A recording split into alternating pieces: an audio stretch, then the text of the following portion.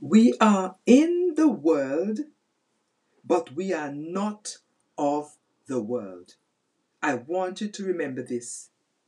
It is so very vital important that you remember this. You see, the COVID-19 is of the world and is organized by the health authorities. It is not a plan of God. And what is not of God will be plucked up and pass away. It says in 1 John 2, love not the world, nor the things that are in the world, neither the things that are in the world. If anyone who loves the world, the love of the Father is not in him. For all that is in the world, the lust of the flesh, the lust of the eyes, and the pride of life is not of the Father, but is of the world. So what category can we put the COVID-19 in? All three of them. However, the lust of the flesh and the lust of the eyes is hiding in the pride of life. Pride is defined as a feeling of deep pleasure or satisfaction derived from one's own achievements, the achievements of those with whom one is closely associated, or from qualities or possessions that are widely admired. Would you not say that the WHO organization was bursting with pride after recording a sensational victory with the COVID-19 vaccine? Sure, they must do. It pays a lot of money to the creator of the vaccine. The vaccine is implemented at the cost of so many lives, and it is not over yet.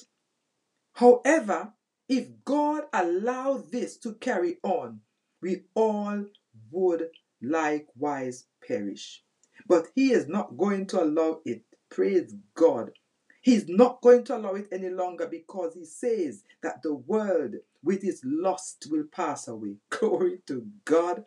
But those that do the will of God abides forever. What is my point here? My point is this: the world is a system of things that can be seen, and what we can see is subject to change.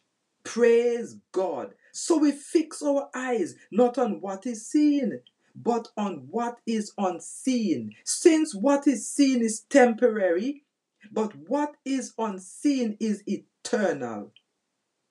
Praise the Lord. The Lord has new worlds ready and waiting to be established for us. Glory to God. But we as His kings and priests are going to have to decree these things. Decree a thing and it shall be established for you, says the Lord.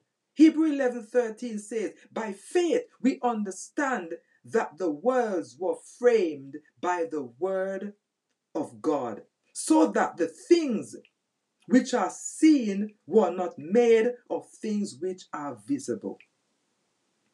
Praise God. Kings and priests, speak the wonderful works of God and frame new worlds. Praise God. Frame new worlds by faith. Glory to God. We are going to see quantum things appear. And these things are waiting for us and are waiting to be seen. New world order from the kings and priests who speak the wonderful works of God. It is coming.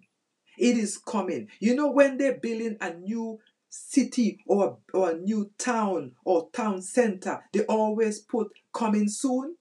These new worlds, the kingdom of God is coming soon. Praise God. A new world order. Glory to God. So until next time, he who has ears to hear, let him hear what the Spirit says to the church.